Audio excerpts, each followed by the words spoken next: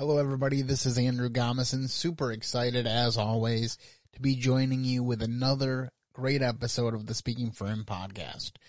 We're going to talk about another myth of modern Christianity, which is you don't have to tell people they are sinners. One alarming trend that I have seen in people calling themselves Christians, and especially even pastors, is they do not deal with the issue of sin. And if you read the Bible and you take it literally, as I do, you have to believe that the prerequisite for coming to God is to acknowledge your sin and your unworthiness before Him. That's the whole premise of biblical Christianity.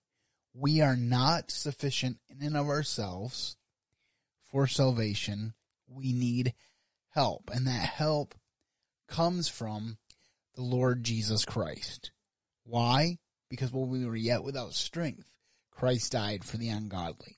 So we're going to dig into that in just a little while, but before we do, I want to talk to you a little bit about what is going on.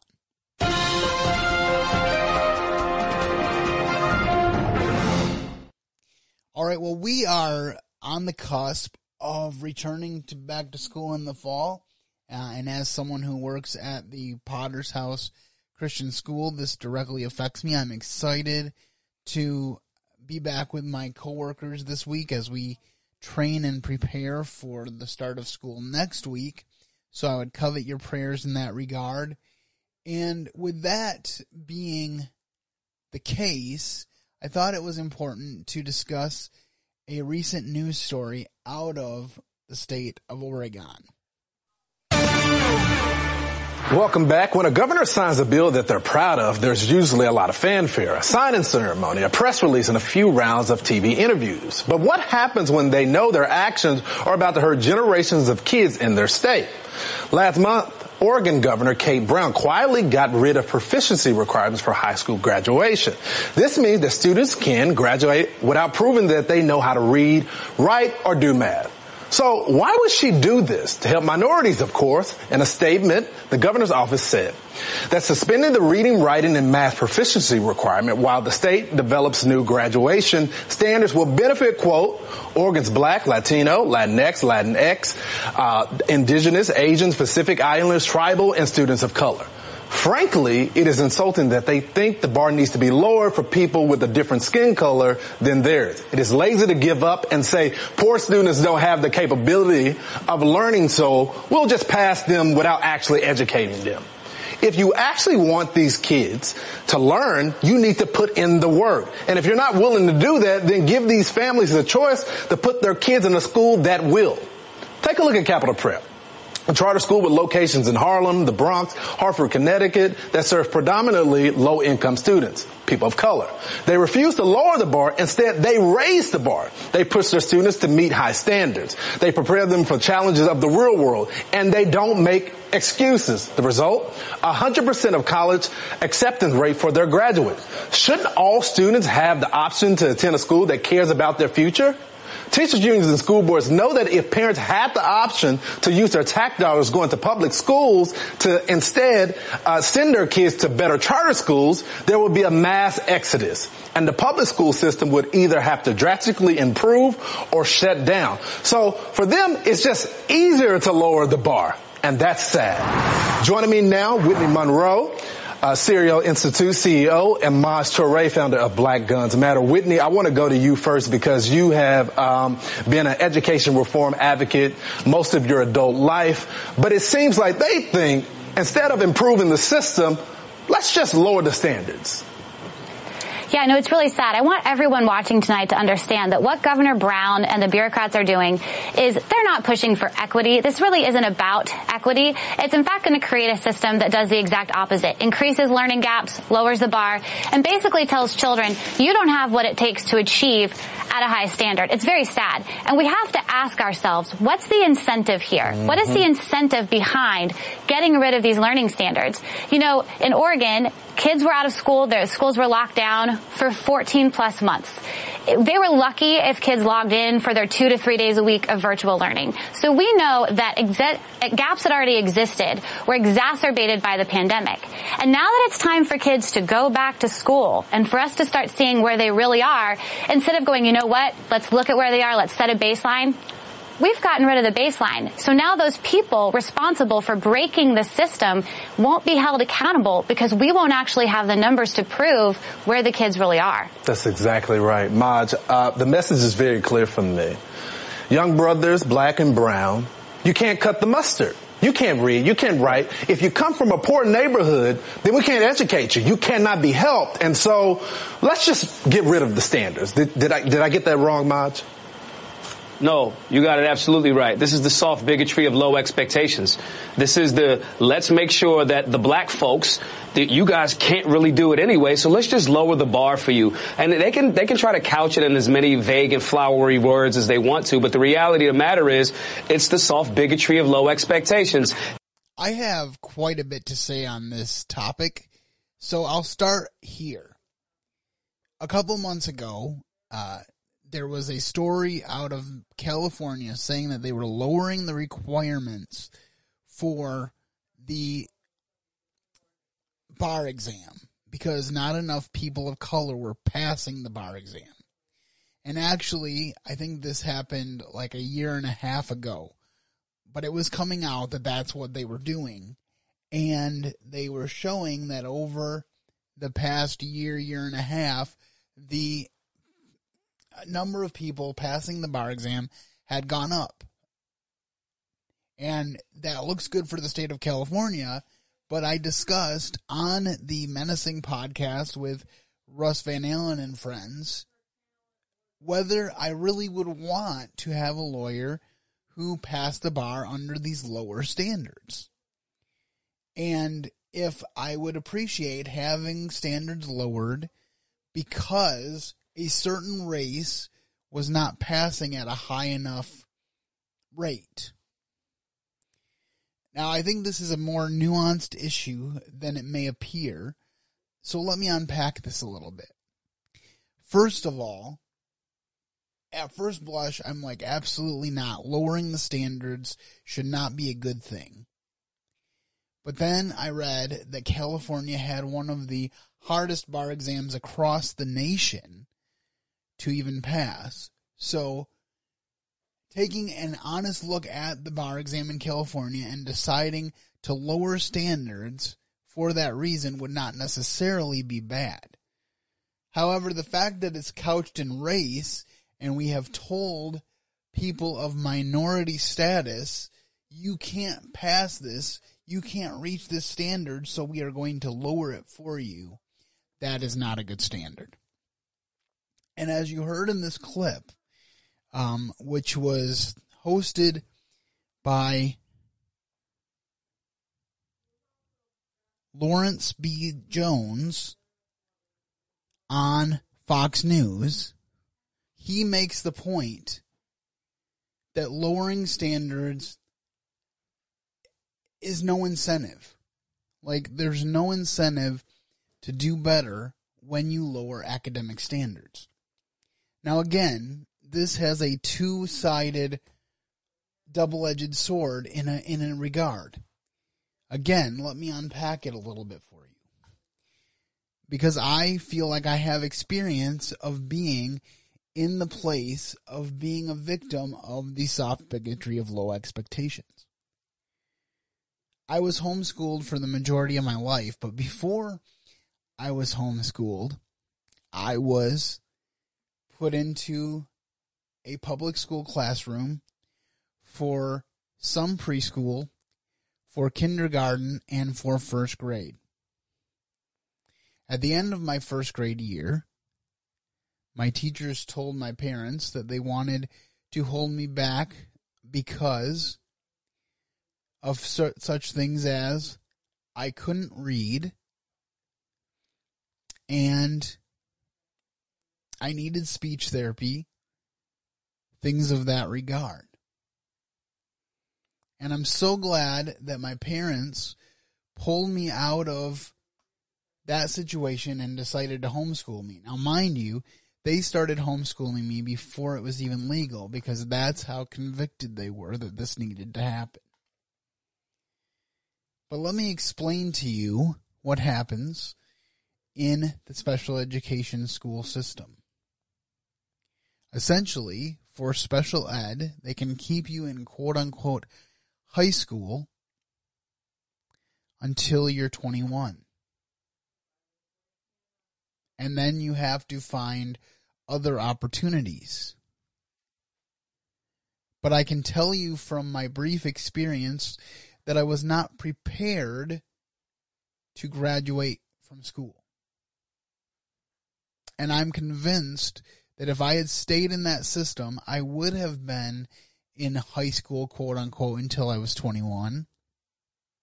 And then I would have been deemed dumb, or at the very least not as smart as I could have been, because I wasn't challenged to learn the things I needed to learn. That's one side of things. The other side of things is that we have an organized education system that basically picks one curriculum for everyone.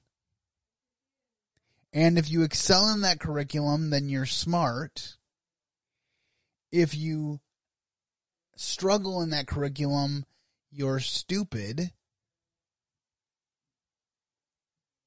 And if you are average, you're average.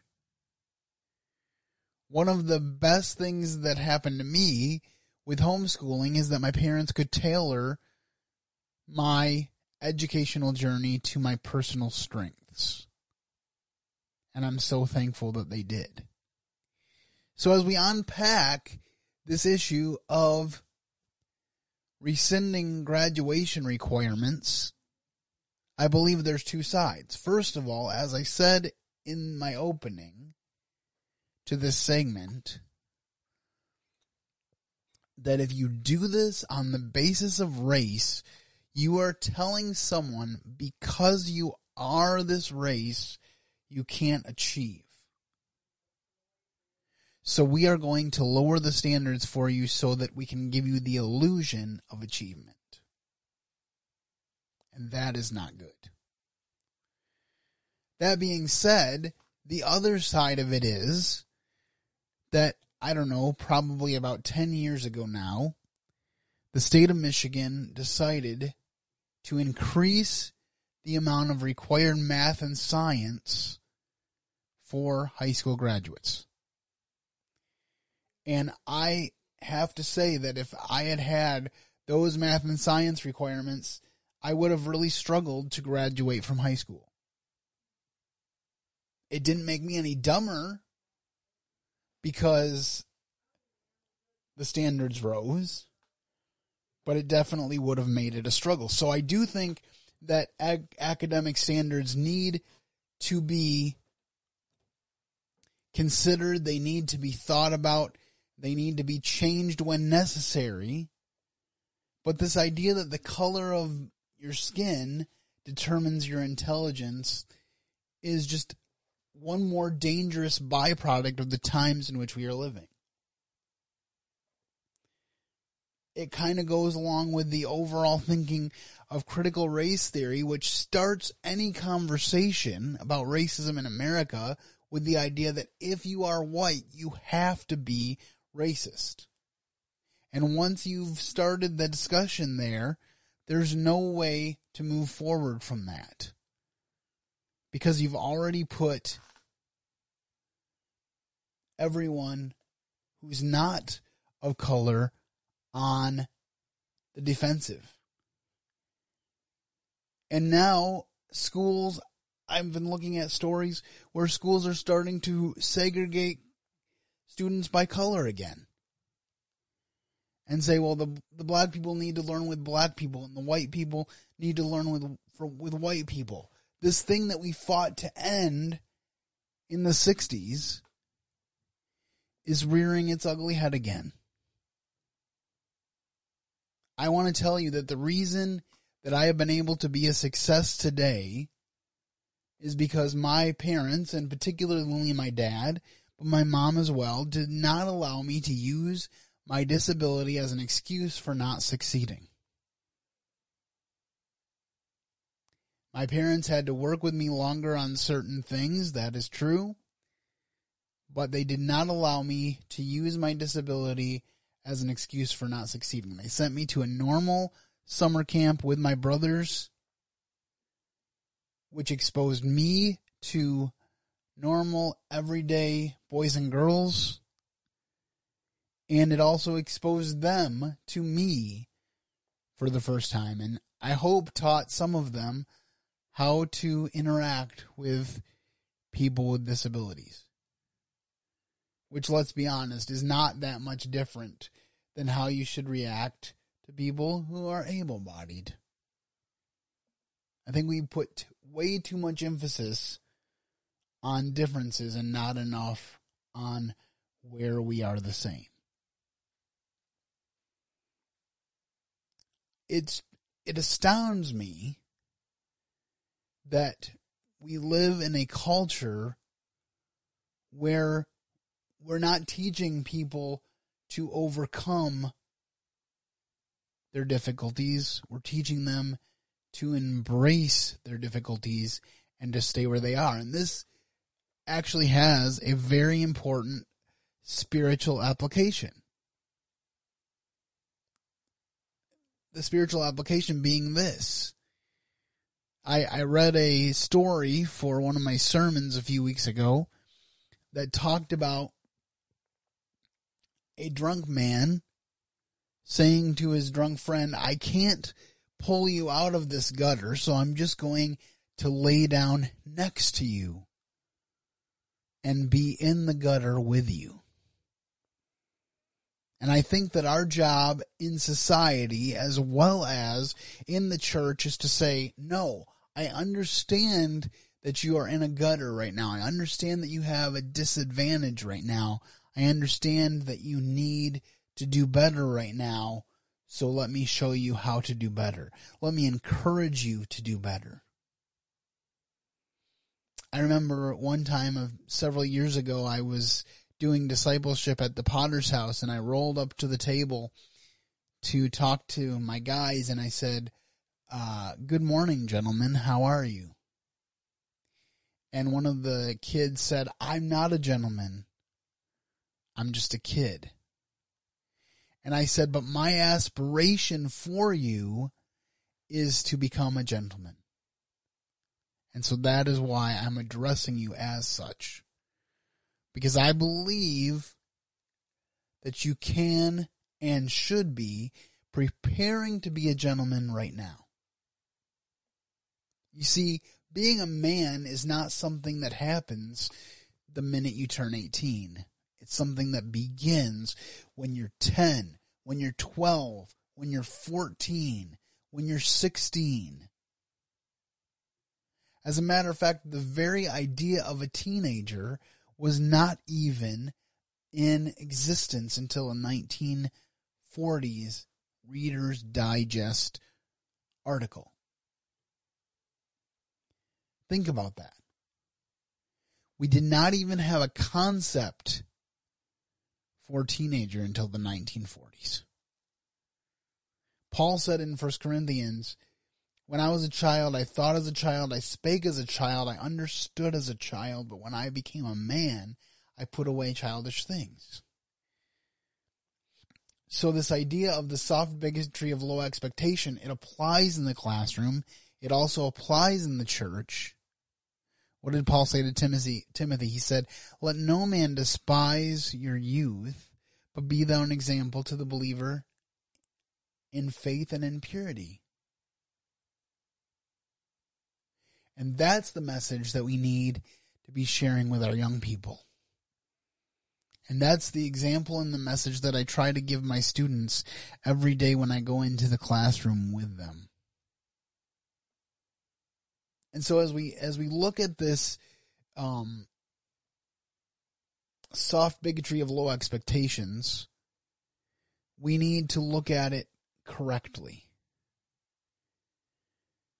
We need to say, just because there's changes that need to be made doesn't mean we should take away all of the academic standards we have.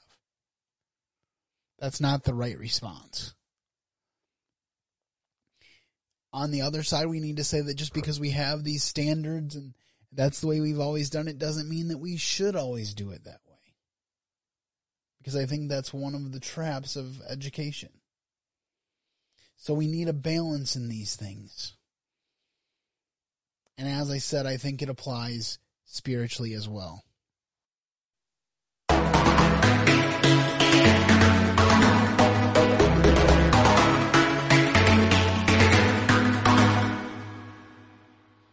As I said earlier, today we are discussing the myth, we don't have to tell other people that they are sinners.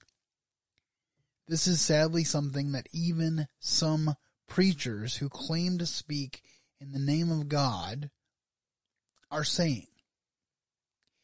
And it's a dangerous thought process and a dangerous philosophy. Why is that? Because the very premise of becoming a believer in the Lord Jesus Christ is realizing that we need Him for salvation. Jesus said, I am the way, the truth, and the life. No man comes to the Father but by me. And it also says in Romans chapter 3 that we have all fallen short of the glory of God. We'll dig into that a little further as we go on, but let's start with our quote of the day.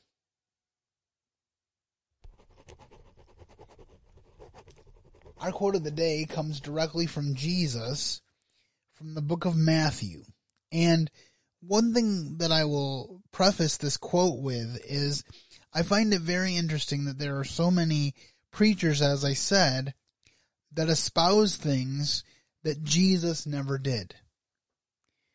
People who claim to speak for Jesus, but speak in direct opposition to what he actually said.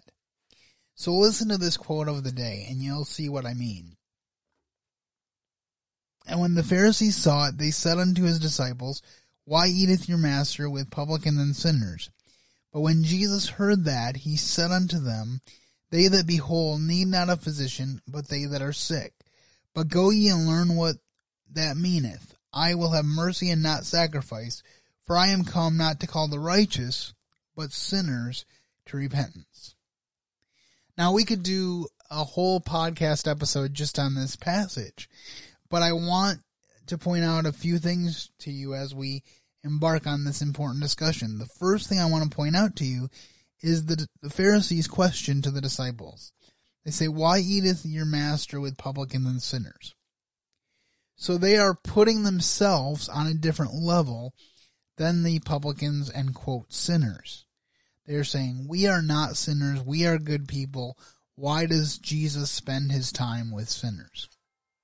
And this is very similar to what they do in John chapter 9, when the man born blind is healed, and he comes into the temple, and he's telling them about what Jesus did for him, and he says, do you want to believe on Jesus as well?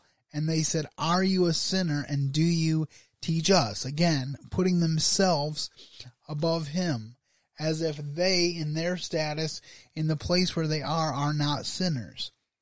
So that's the first mistake.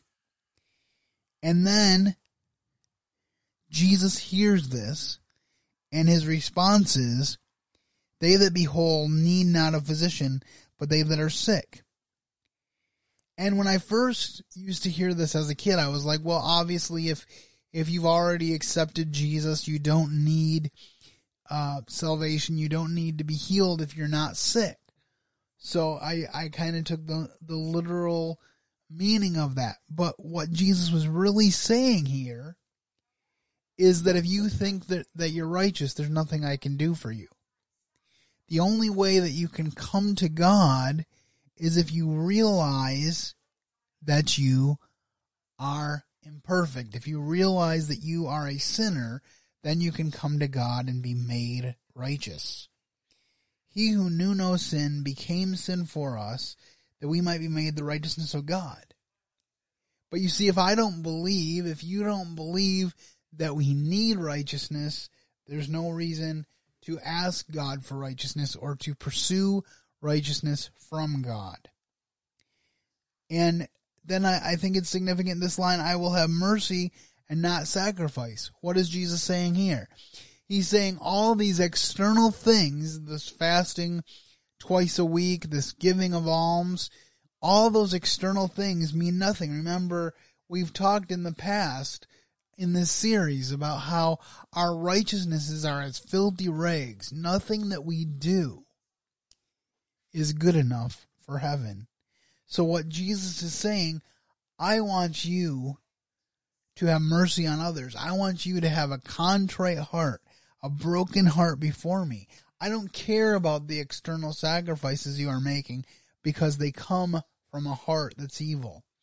As a matter of fact, there's another verse where Jesus quotes the prophets and he says, they profess to love me, but their hearts are far from me. So that is what Jesus is saying. So for people to get up in pulpits Sunday after Sunday and to say, we don't need to tell people they are sinners, or I don't want to focus on sin, that's a horrible place to start. Because that is the starting place. In Romans it says, while we were yet without strength, Christ died for the ungodly. Why? Because we don't have strength of our own. So as we dig into this issue of lovingly and graciously letting people know of their position as sinners, that's where we need to start. And as we begin, I just want to share with you this clip from Voddie Baucham and his perspective on this important issue. Sinners don't need to be told they're sinners. They know they're sinners. No, they don't. They don't. They don't. They look at the guy on the news who hacked somebody up and they say, that's a sinner, not me. They don't sin, they make mistakes. You sin, but they don't. They make bad choices. They have bad patches. They have bad habits, but they're not sinners. Okay, so consider what this is saying. Voddie Baucham is laying out for us the fact that in the world's eyes, they're not sinners, they just make mistakes. And this has really colored a lot of what we do. Think about this. We are supposed to glorify God in our body, which belongs to Him. And sometimes, by using the addiction language, we are making excuses for why we continue to do these things, and we're not calling sin sin. What Voddie is outlining for us here is that when we look at ourselves, we tend to say, well, I'm a pretty good person who sometimes makes mistakes. But then we look at other people doing the same things as us, and we say, how could they be such sinners? The tendency is to look at people like the children of Israel complaining in the wilderness and say, well, why did they complain so much? God had made Himself manifest to them, and yet they were always complaining. Why is that? And then I take a look at my own life, and I realize, wait a second, I am indeed a complainer of that ilk. I have said before on this show that there have been times when I have complained and groaned before God and had a horrible attitude, and God still chose to bless me. So we need to realize, as we are ministering to others, as we are reaching out to the lost, that we are no better than them. Paul said, it's by the grace of God I am what I am. What was he saying there? He was saying anything good that is coming out of my life is because of the grace of God. He was very honest and open about his past. He said, I was a blasphemer of blasphemers. I was the worst of the worst, essentially, and then God broke through and redeemed me. He talked about in Romans chapter 7 that he was someone who was human, who the things that he wanted to do, he didn't do, and the things that he didn't want to do, those things he did. And he talked about how hopeless that was, but then that Jesus Christ gave him the victory. And that's the way that we need to look at this issue. Paul loved to preach the gospel. He loved to share the hope of Christ. But where did he start? He started with the fact that we are sinners in need of saving. And in fact, he said his desire was for all of Israel to be saved. Why? Because he was an Israelite of the Israelites. He loved God's chosen people. So let's look at some different aspects of what the Bible says about us being sinners. Because as a minister of the gospel, it is not just an option for me not to talk about sin. The Bible talks about sin. Jesus talked about sin from what we just read. And so if we're going to be faithful ministers of the gospel, we ourselves need to talk about sin.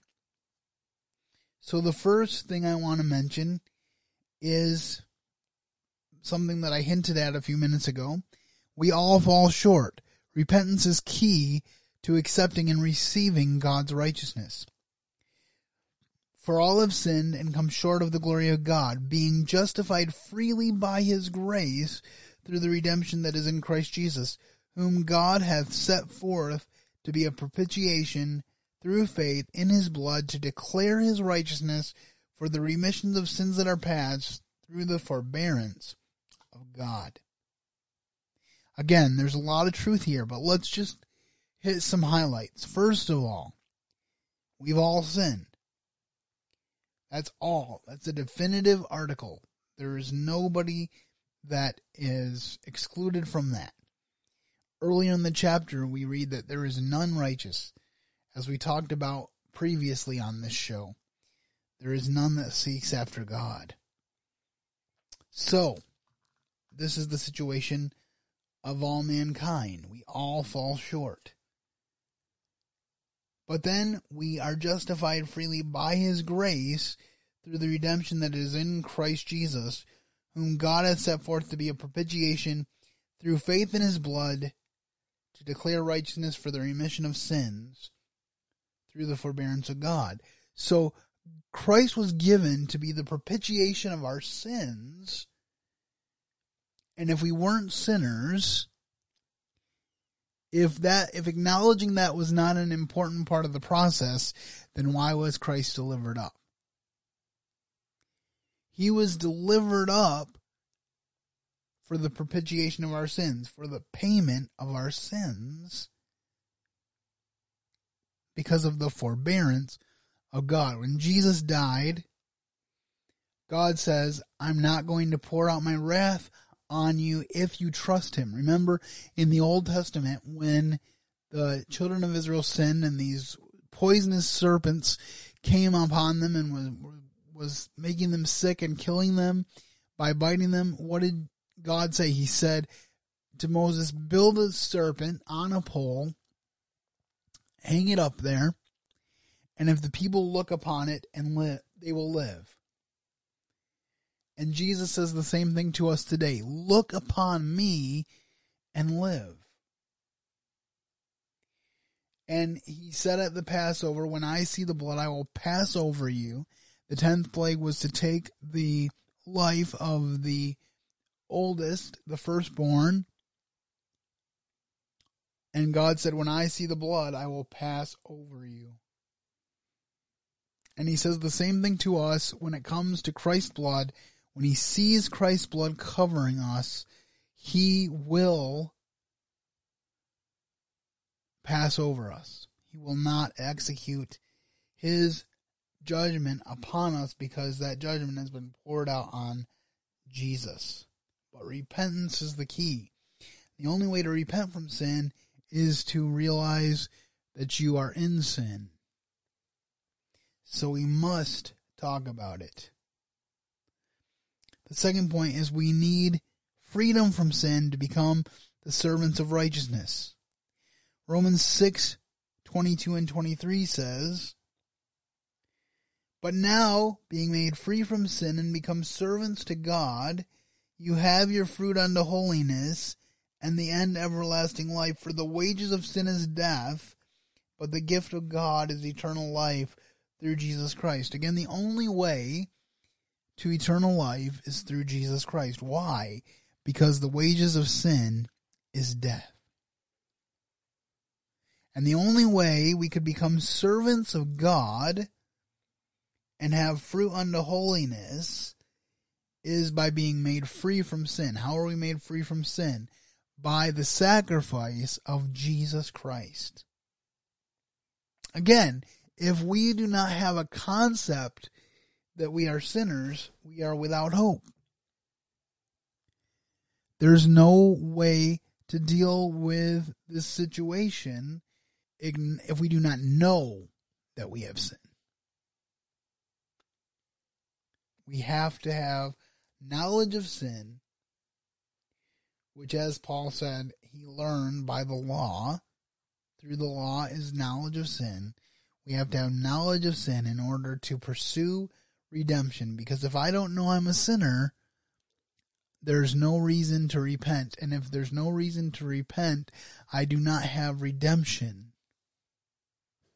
They go together. Next, we need to realize that Jesus preached repentance. And leaving Nazareth, he came and dwelt in Capernaum, which is upon the seacoast in the borders of Zebulun and Naphtali, that it might be fulfilled, which was spoken by Isaiah the prophet, saying, "The land of Zebulun and the land of Naphtali, by the way of the sea, beyond Jordan, Galilee of the Gentiles, the people which sat in darkness saw a great light, and to them which sat in the region and shadow of death, light is sprung up." From that time Jesus began to preach and say, "Repent, for the kingdom of heaven is at hand." Once again, how do we repent? How do we prepare for the kingdom of heaven if we don't know that we are sinners? We live in a culture, as has been discussed much on this podcast over the past year, where people are living their own truth. That is probably one of the most dangerous philosophies of all, the fact that we can have our own truth, divorced from any other standard. If you want to know the biggest reason for chaos today, it's because of that. Because when you and I discuss a topic, the culture tells us to embrace our truth. So if you and I have what we believe to be different truths, that ends any discussion on the topic, because there's no way for either of us to acknowledge that we're wrong. Incidentally, it plays such a big role in the culture at large. Michael Knowles pointed this out this last summer during the 2020 riots. He said Martin Luther King Jr. said that his dream for his children was that they would be judged by the content of their character and not by the color of their skin. But Michael pointed out that we don't know what good character is because we no longer have a standard. That's a pretty sobering thought. That we no longer know what good character is because we no longer have a standard. And I think that's so important. The Bible says a good name is rather to be chosen than fine silver. It's so important for us to pursue a good name. The only way we can do that is through Jesus Christ.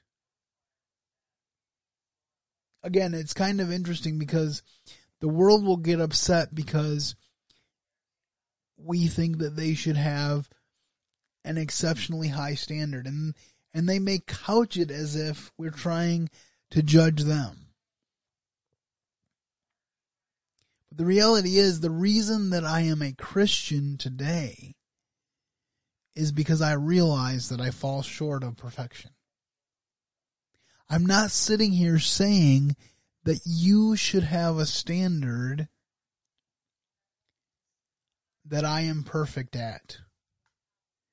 No, rather I am saying that you should put yourself under the covering and the blood of Jesus, the Son of Almighty God, because He can give you the perfection necessary to enter into heaven. Jude puts it this way, now unto Him who is able to present you faultless before the throne of God. The only one who can do that is Jesus, because you and I are far from faultless. As we continue, we see God desires that all would come to repentance. Again, I feel sad for the world because they would have you to believe that those of us who are Christians think that we are better than those who are not.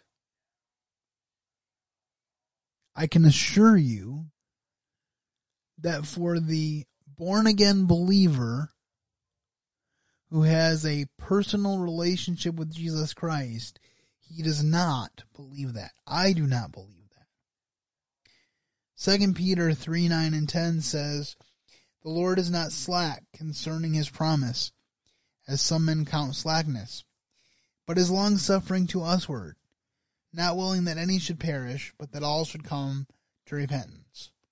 But the day of the Lord shall come as a thief in the night, in the which the heavens shall pass away with a great noise, and the elements shall melt with fervent heat.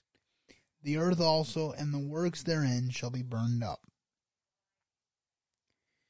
Incidentally, I feel like this passage in 2 Peter 3 verses 9 and 10 is a good example of why the Bible is true. Because if the Bible was written just as a self-help book or just as a man-made construct, why would you write about this? Why would you write about the day of the Lord coming as a thief in the night, the heavens passing away with a great noise, and the elements of the earth melting with a fervent heat? This did not come from man. This is not a cunningly devised fable. Rather, this is the truth of the future. I often will tell people, I believe in the Big Bang. I just believe that it's coming soon, not that it already happened. So, God is saying here that He will come back. That was His promise. He's not abdicating His promise. He's simply waiting for more people to come to the saving knowledge of Jesus Christ that they may be saved. He knows that not everybody will come to repentance. He knows that some will choose hell. See, some of these false teachers can't grasp the fact that Jesus is the only way, because they say, why would a loving God send people to hell? But the reality is, a loving God does not send people to hell. Rather, people decide to reject a loving God and choose hell instead, because there's no middle ground. Next, repentance will refresh you. But those things which God before hath showed by the mouth of all the prophets, that Christ should suffer, hath he so fulfilled. Repent ye therefore, and be converted, that your sins may be blotted out, when times of refreshing shall come from the presence of the Lord, and he will send Jesus Christ, which before was preached to you. At this point, Peter is preaching, and he is saying that all the things that the prophets wrote about Jesus, about the Messiah, were fulfilled in Jesus. And that if we trust Jesus, we will be part of the times of refreshing that will come, and that we will be sent the very Spirit of Jesus Christ. The Bible says at the time of conversion, according to Ephesians chapter 1, we were sealed with the Holy Spirit of promise. God wants to refresh us. He wants to give us abundant life. And that can happen as we trust Him to refresh us, as we repent of our sins and allow Him in. See, because the reality is there can only be one God of our lives. Either it's us or it's Him. Either we are servants of our father the devil, or we are servants of our Father God. Bob Dylan said it this way: we were made to serve somebody. We've got to serve somebody. It may be the Lord and it may be the devil, but you've got to serve somebody. Because it's really true. We were made to be servants. The question is, whose servants will we be? So I hope that this discussion has given you a lot to think about. I hope that it has encouraged you. I would urge you to share it with your family and friends. That's how more people get to know about this podcast and get to benefit from the things that we discussed. If you have any questions or comments about what I have to share, I would encourage you to share them with me with the contact information that's about to roll. I encourage you to search the scriptures to prove whether the things that I say are so. Because the fact that I say them doesn't make them true. As I said, you can claim to be a minister of the Word of God, but if you don't preach the Word of God, you are a liar. So I'm accountable to make sure that I preach the whole counsel of God. So I encourage you to search the scriptures and see if the things I say are so. Because what I have to say is not very important, but what God has to say is of the utmost importance. Well, that's about all I have time for today. I hope you have a great week and that you keep serving the best of masters. Thank you for listening to today's episode.